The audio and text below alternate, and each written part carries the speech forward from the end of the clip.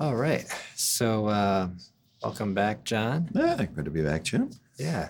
And this week I did a little bit of an analysis video on what is this thing called love. And sort of the not so hidden purpose behind this is to give an opportunity to talk about four different types of scales to the students. So, um, the four basic ones, we have the major and all of its modes, which is the do re mi. Right. Actually, maybe I'll just play it a Mhm. little bit. So do re mi and so on like that. And then another interesting one, which isn't talked about all that much, is the harmonic major, which is like it's just one note difference. So Right. the A is flat. Mhm. So, and it's very similar to the harmonic minor, just the minor version. Okay, Mhm. and then melodic minor. Now, all these I'm doing from the perspective of C, so Right. it's all like parallel kind of things. Mhm. What's so interesting about this tune is it's in C major, but we first start out going to the 4 chord, and it's a 4 minor. Right. And Cole Porter really does these really interesting things, right? Yeah. With the half diminished 2 kind of chords, and then the dominant that could be altered or what have you. Yeah, he liked to sneak in a little chromatic movement. Or Yeah. there's always something cool hidden, Yep. kind of in his songs. Yeah. Um, Yeah. So let's take a look. If you want to play maybe a G or whatever we have there. So if students are interested in playing and thinking what might we use on this, well, one of the first things you might think about is kind of a Locrian sort of sound. Okay, but the main thing is really, can you get these notes in there, right? Yeah. So we get the root, flat 3, flat 5, flat 7. Right? yeah, that's a heck of a chord. Yeah. Yeah, minor 7, flat 5. It's such a great sound, but it's funny. It sounds. It's such a Broadway sounding chord, and that when you hear a big Broadway musical, at some point somebody's putting that in there. Yeah. And that's such a good point, because it sort of has a sort of moodiness to it when you start playing around with the fives and maybe doing some alterations to it. So when you're maybe first starting, if you're just picking up the guitar, one thing that you could, or bass, you could start out by playing F harmonic minor kind of content just in general. So, and you could just kind of improvise on that throughout both the 2 chord and the 5 chord. Yeah. So I'm just going to noodle a little bit on the G minor 7 flat 5. You want to play a G. Okay.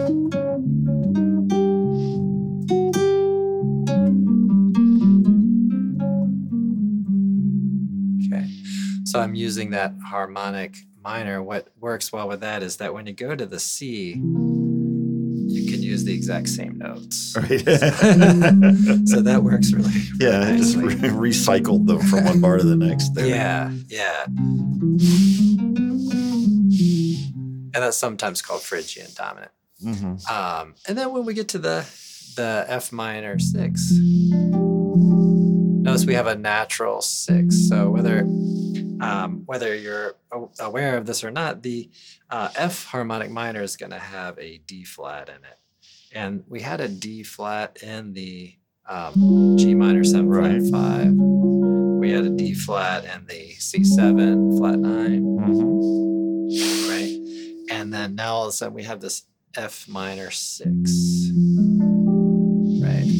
So the 6 is going to be a D natural. Right. Right. Yeah. Yeah. So it's kind of, you get that tension of the flat 5, of that D flat through the first 2 chords. Yep.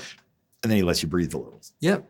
Yeah, exactly. So the minor, the natural 6 is more stable versus the tension.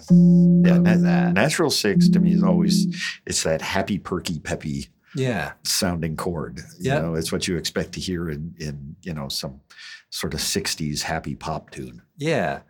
Yeah, and it works great on major and minor. We'll talk about it when we get to the major. So another little thing, so when we get to this F minor, do you use pentatonics much as a... Some bass players do. Yeah. The rock and roll guys tend to think that way. Yeah. I don't. But that's me, because I always say that all the notes look alike, so why should I be stuck? Right. Because that whole... no. I find that tiresome. Yeah. So we'll just discuss it a little bit as sort of a shell, and then you can put stuff inside of it. So if you play, this is called the F minor 6 pentatonic, and we put a 9 in there. Now you can use a major 7, which is the melodic minor, or you can put the E flat in there, right? And all of this kind of like scale talk is it's not something that is something that has to happen at for a whole 2 measures or something. So you could play a line like, right? So if you play like F and I play, I basically just played both of those two scales, but it's all the perspective of, okay, I'm going to play this E just kind of moves a little nicer to the F. This E flat moves a little stronger to the D. To the D. Yeah. Which takes us to the next measure. Yeah. Because that's from, and Jim and I are talking about this off camera, I always think about motion through a song, through the chord. How do we get, if you've watched more than one episode, you've heard me talk about movement inside the chord. Yeah. So if I'm looking at this, I've got a G with a D flat, I've got a C with a D flat. Way cool. Tough to make it work sometime. And then I've got that F with a D, but I have an E flat. So because the next chord, the 5th chord, is a D minor. So that E flat gets me there. So if I'm...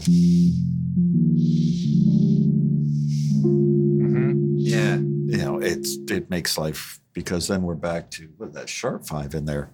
On the G. On the G, G7 sharp 5, which gives you really cool motion, because he's giving you that F, gives you the E flat to get to the D, and then it gives you a D flat or a D sharp for the G. And then the last chord on that next line is C major, which gives you the E. Yep. So he's actually inside the chord, taking you down and back up. Yeah. So for a bass player, that's a lot of fun. Yeah. So you might, I'm kind of taking away that you might play a little E flat, maybe into the D. Yeah, definitely. Something like that. Yeah, move it across like that. And it's interesting. D minor 7 flat 5 is kind of like an inversion of the F minor 6 chord. Yeah. So it's almost like the same, but you want to create that motion over to the D.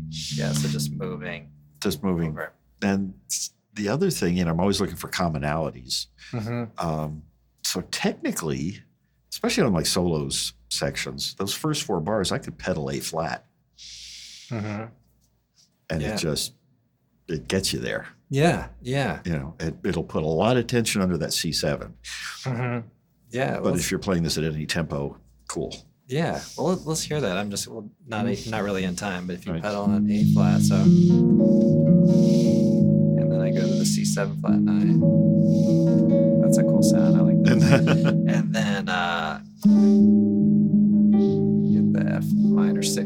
playing a 6/9. Yeah, so very cool. Yeah, but then we've got it's really cool chord changes. Yeah, technically you could stay on that A flat on the D minor 7, flat 5, and then maybe move to the G. I don't know what you would do there. What would you do there? You could go down, or you could go up to the B. Up to the B, yeah. And then that gets you to the C.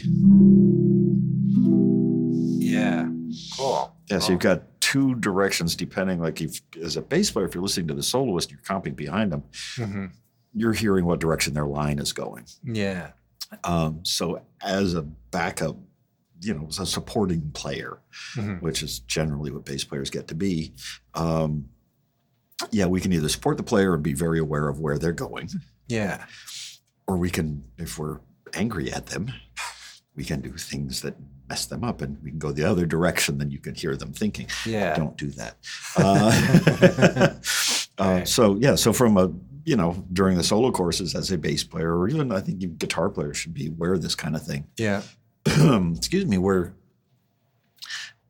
you got that kind of supportive motion. So you're kind of pushing and pulling and adding tension and release and then rhythmic motion. Yeah. Under these chords. And those 6 chords in the first 2 lines give you a lot to work with. A lot to work with. And that's what I think makes it kind of fun and fruitful, because you can really explore a lot of variety in your lines and bass lines and on guitar and voicings and stuff. I remember listening to Pat Metheny reflecting a little bit on his musical experience with Jaco, and saying, he was really not the Magic Carpet Ride kind of player. Right. Like you would think the music was like going this direction, and he would just yank you over this other direction. Like, no, it's not going there. And those of us who grew up listening to that, I remember when the first Jaco album came out, great black and white cover. I actually wore out a copy on vinyl. Literally wore through the record and had to go get another copy. Same thing with Stanley Clarke's School Days. Yeah. There's a whole different way of thinking. But that album colored my life intensely. Because it showed us what you really can do. Yeah. Which was anything. Right. And one other just little side note on that, when he played, I believe Donna Lee is on that album. He really worked hard on that. Yeah. It sounds effortless, but I just want folks who have been working on Donna Lee, it's on this channel, or whatever tune it is, if it's this highly technical thing, just know that other people work hard on those things too. Yeah. Isn't that the track where he did it twice? Did he do it twice? He doubled himself. Oh, yeah. So he that's how he got that sound. So on his recordings, you'll hear that gorgeous thick sound when he's soloing. Yeah. He would record the part and then go back and play it exactly the same again. Yeah. And stack the two, which is nuts when you think about it. Yeah, that is cool. I mean, you've got to be incredibly consistent and accurate with what you're doing, but you're going to get these little timing, and he was doing fretless at that time. Oh, yeah. Right? Yeah. So you're going to get these little pitch differences and timing differences, which if it's accurate enough, it's going to come off sounding really great. Yeah, that's why you have like voice doubler plugins that do that. Strymon makes a pedal that does that. I have a bunch of plugins that I use with this. Actually, vocal plugins. Okay. But because it's about the most vocal sounding instrument in the world, it sounds really cool if you get it just very short. Yeah. So it sounds like 2 bass players standing right next to each other. Yeah. Just a little different. Just a little It's a cool sound. Yeah, absolutely. Anyway, we went right off the tune. Right. So another interesting kind of thing, to just maybe going into voicings a little bit. When it comes to the minor 7, flat 5, you can take the minor 7 flat 5, drop the 7, and come up with a diminished chord and for your 5 chord. So you can pretty much do that anywhere, and you just arrive at the same. So I'm at G minor 7 flat 5, and then I'm just dropping one of those notes. Yeah. So that's a really kind of good way to try to work at that. I'm just going to adjust this a little bit. Mm-hmm. Yeah, there's so much tension and release in this, where he's like, okay, we're going to go here, then we're down, then we're here, then we're down. And, yeah. And if you're playing this tune and you've never read the lyrics, read the lyrics. Yeah. That'll help you get through a lot of these tunes, is understanding the lyrics will tell you why it's written that way. Yep. And just this morning, I was trying to refresh my memory on the tune, the lyrics, and the melody, and so I pulled up Ella Fitzgerald, and it's just a great thing to do. Just listen to the lyrics and understand, because this was written for a singer. All these, the Great American Songbook. These are vocal tunes. Yeah, and we're doing other things to them. So. Yeah.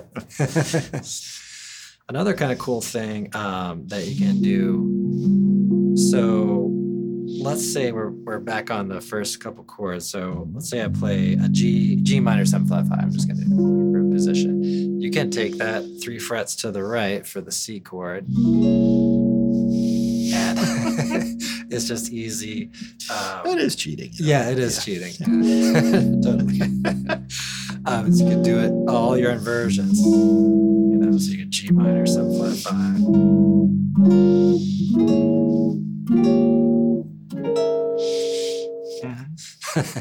Yeah, I mean that's kind of a cool trick. And you can do that with lines as well. Yeah, I like that. But yeah, and again, that's just what we're doing right there with you playing that. I can play G for 2 bars. Yeah. And I can play A flat for 2 bars. Yeah. Bass players, you don't have to play the root at the beginning of every bar. Right. That is really, it doesn't work. Okay, it sounds like you pre-practice this kind of. Yeah, don't do that. I love starting chords on the 3rd. Yeah. Because that's usually where the interesting stuff is. And it defines major or minor. Yep. In one note. Yeah. Yeah, much more, which is why, sitting on the, so basically those first 4 bars, I'm sitting on the root, then I'm sitting on the 5th, and I move up and I'm on the minor. Yeah, on that minor 3rd. Yeah, nice. And it's a lot of motion. And it's cheating again. I moved up 1 fret-ish. Yeah. And then you could just kind of stay on that, on the D minor, and then you go back down again. Right. So it's kind of cool. Is there a certain elegance to that? Yeah. Simplicity to that. There is. The fact that works so well tells you how well written it is. Right. It wasn't just throwing a bunch of chords on a page and seeing what's stuck. Yeah. There was real thought about motion. Yeah, and Cole Porter, although we oftentimes think about these kind of playful tunes that we like to improvise on, he's actually considered to be a pretty serious, like, classical composer. Yeah, he was highly trained. Yeah, highly trained. Really knew what he was doing. Yeah. And it's like listening to Irving Berlin or something. You hear these light, happy, bouncy tunes. And then when you really look at it, you realize just how much polish went into it. Yeah. It's like, okay, this needs to be this needs to be this. It's getting those little tiny details in place. Yeah. That all of a sudden makes you go, oh, okay, that's a fun little tune too. Wow, that was really cool. Yeah. And it could be moving 2 notes the right place on the composer's part. Yeah. And it's like, but doing like this C or this G to A flat and then back to G sort of thing is something you would hear in a horn part. Yeah. Like a trombone part or something. Yeah. They'll do that first or second inversion. Yeah. In the low brass. So if you don't have a horn section, and doesn't everybody, just do, for as a bass player, do that. But as a guitar player, you guys could be aware that that's an option. Yeah. Yeah. And then we can be aware of, we're hearing this thing that the bass player's doing, and we can maybe grasp it a little bit. Right. I just want to mention, if you are lost on anything that we're saying, please put a comment below, and I will try to explain it further or elaborate. And if you want to follow along, this tune I believe is in the Real Book 1. Should be, yeah. Real Book 1, and then we've got a copy from this is the Standards book by Chuck Scher, published by Chuck Scher. Right. Standards 1 or 2. I don't remember which one, but it's in a lot of books. Yeah, so you should be able to find it. Follow along. Those are great books to have. You can buy them digitally. I like the Chuck Scher books because the composers get paid. Yeah. The Real Book was always kind of that under the table. Ask your grandparents if you want to know what that was about. But now they do have legal versions owned by Hal Leonard. They do. They're not exactly the same. No, they're missing some tunes. They're missing some tunes, and the mistakes made it interesting. They kind of cleaned it up a little bit. Yeah. Because some of those things, they were all transcribed by hand by students, mostly at Berkeley. And they'd find like some obscure live recording from Prague of Brubeck or somebody, go, oh, we used that note instead of that. We'll put that note. Okay. Yeah. So. Yeah, and it was originally intended really just for a small group of musicians to play tunes. Oh, you don't know that tune? I've got a lead sheet. I wrote this out. Yeah. It was not really intended to be published. I think it just went in that direction. And it was not on the shelves. You could not find it. You had to go and know the Secret Handshake. Yeah. I remember somebody told me where I could buy it. And I went to the store and I had to tell them a certain thing, a certain guy, a certain thing, and who sent me. Exactly, yeah. I mean, it was literally that kind of speakeasy sort of. I did the exact same thing. And the copy I got was the black plastic bound Xeroxed book. Yeah. Yep. Keep in mind, there were like 400, 500 pages. Something like that. So it was like a ream of paper for each book. It was a lot. Yeah. It was so worth it, but buy the legal version. Yeah. And just, if you've got an iPad, like I do everything on my iPad, I must have 30 Real Books on there. Yeah. Yeah. It's worth it. Definitely. So we have these minor 2/5s. One goes to a minor chord and one goes to a major chord. Right. And this is in quite a few tunes by Cole Porter and other folks too. So when you go to the 2/5, D minor 7 flat 5, one thing that's kind of interesting about this one is, on the half diminished chords, you have to be a little careful on the 9. Because the 9 is going to be the third of your 1 chord. Right. So generally you're going to be using flat 9 on those chords. But here's one instance where you're actually going to be able to, it's an option anyway, have a natural 9. Right, because on that. Yeah, because you're aiming for that C major. Yeah. Yeah, and that gets into a mode of the melodic minor. That's F melodic minor. So that's kind of interesting there. The G7 sharp 5, that kind of departs a little bit. That sharp 5 would be the flat 9 of the G. Sorry for all this technical stuff, but so if you're looking like I said, a quick way to get through a few of these changes, you might just pick one that works. Yeah.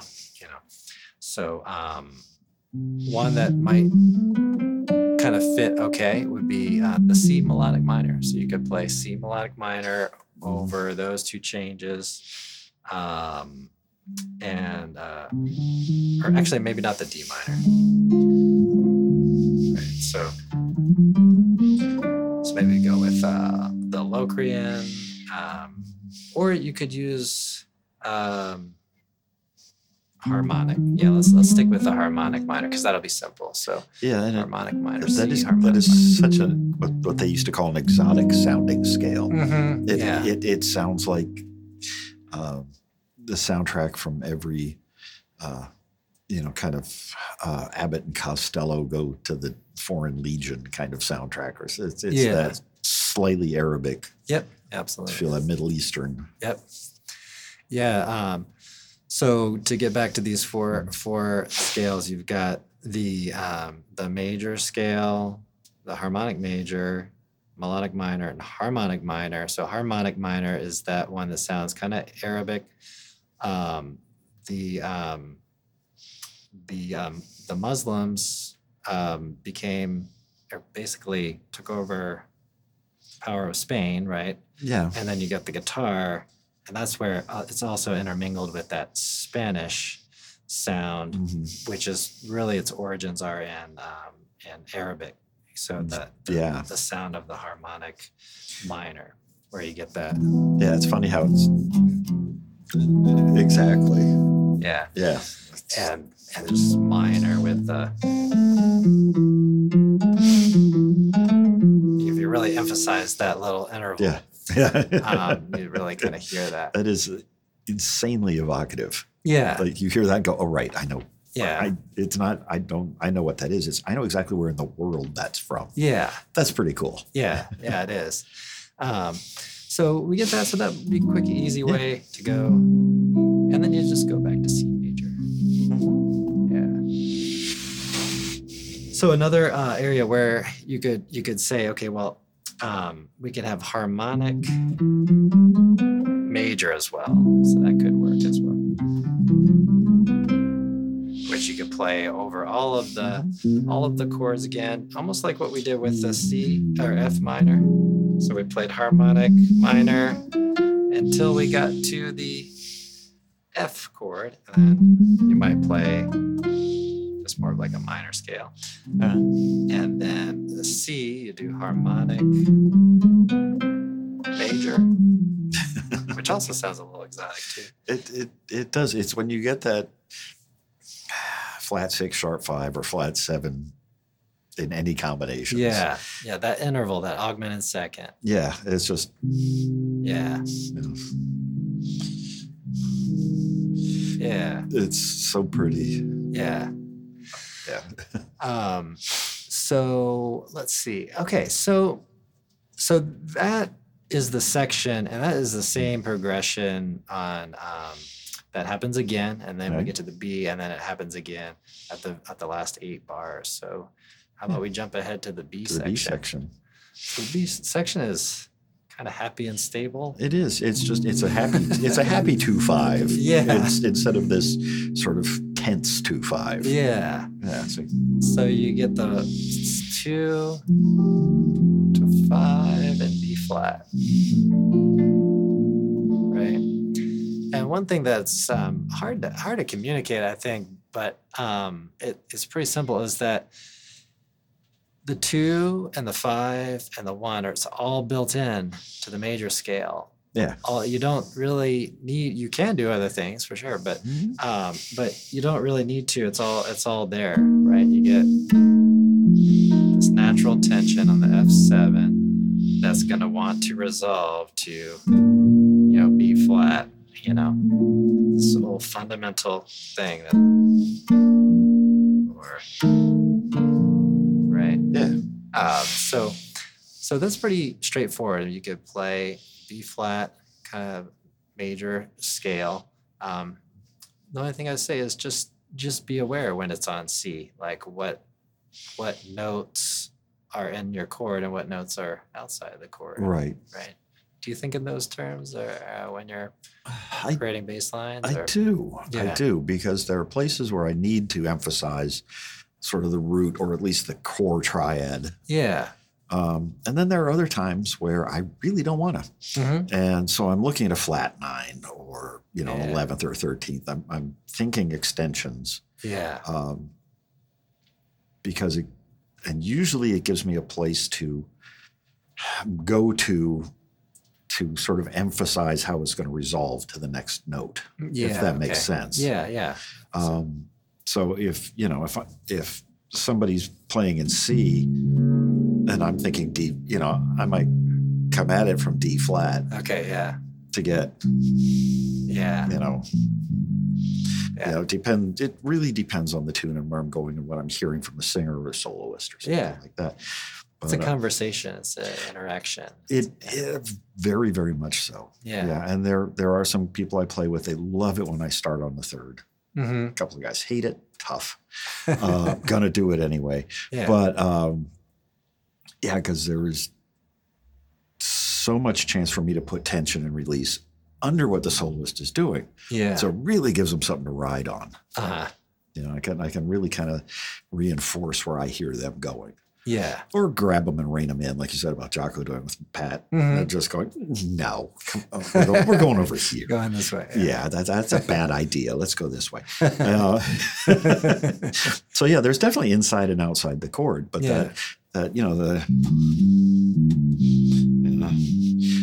that's really great. But God, I've got so much I can do with that because I can sit and play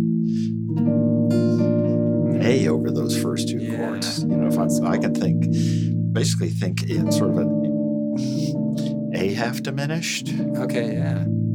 Because that gives me that makes sense. Yeah, that works for both chords. Yeah, and then gets us to the B flat.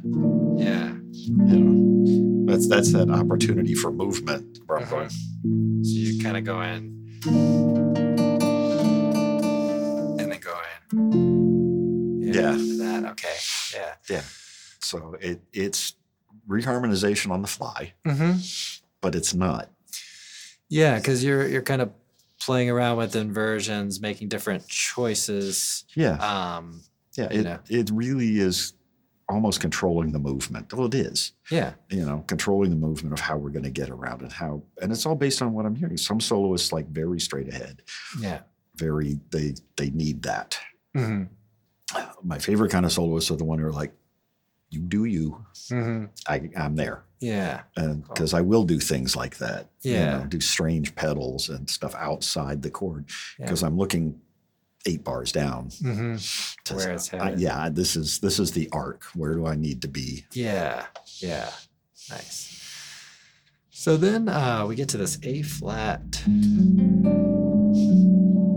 7. It's actually an A flat 9, isn't it? Oh yeah, A flat 9. A flat 9. Yeah. So the way that I think about chords is at first I think about the most basic thing, and then I kind of think about the 9, 11, and 13 as like what choices I'm using. Right. At least that's the way I kind of tend to think about it. Yeah. So we get A flat 9, so I could play like that. So when I'm on this chord, there's all sorts of associations that come up, and I think a lot of this is just from transcribing a lot of tunes, a lot of harmony. So, so when I have this, I'm thinking if the tonic is C, and I get this A flat coming up, and I know, like you were saying earlier, like I know what's coming in a little bit, or ultimately the tune's going to go to C. Then this sort of draws certain associations. So I think about this sort of flat 6 in the key of C, and that's sort of your typical minor to flat 6 to 5, which is kind of related to a 2 dominant, right, and then a E5. So I'm when I'm thinking about the extensions, I'm thinking on kind of experience there, and I know like the 13 is probably gonna work. I know that the sharp 11 is probably gonna work. I know that the 9 is gonna definitely work. Yeah. So so that's one of those moments which I almost think of. It's like kind of a predominant. It's like before this G. Yeah. So that's how I'm kind of thinking about it. That's kind of and it's for bass players. This whole passing tone thing, like coming off that B flat major 7. Every bass player is going to go A flat as a passing tone, and then we have that lovely A flat there. It's such a cool chord in this context. Yeah. And then, like you say, we can. Yeah, and then you got the and G. then just. Yeah. Yeah. And what's funny, because they actually show the solo chord or alternate chord is a G7 for the last 2 chords of the B section. Yeah.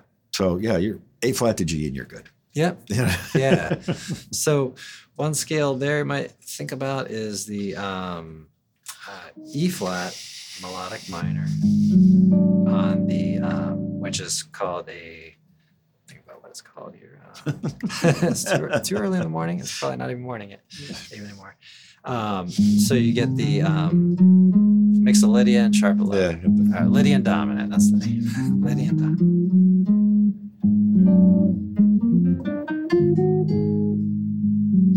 Yeah. Yeah. And then at G7. Yeah. So there, we get the melody. So it sort of informs us a little bit. We get a sharp 9. That's kind of cool. And the melody for the G7. Yeah, and it's interesting how he uses G7, which is such a plain chord. Mm-hmm. Yeah. And then the next one is same as the first chord of the tune, G minor 7 flat 5. Yeah. It's like happy boy. Yeah. You know? Yeah. Just yep. So it keeps wanting, it's weird because it's in C. It keeps wanting to go back to C, but it keeps kind of like not letting it quite do that. Yeah, it's interesting because he gives it to you in 3 places in the tune, but it still doesn't feel quite right. Yeah, like it should be something else. Yeah, yeah.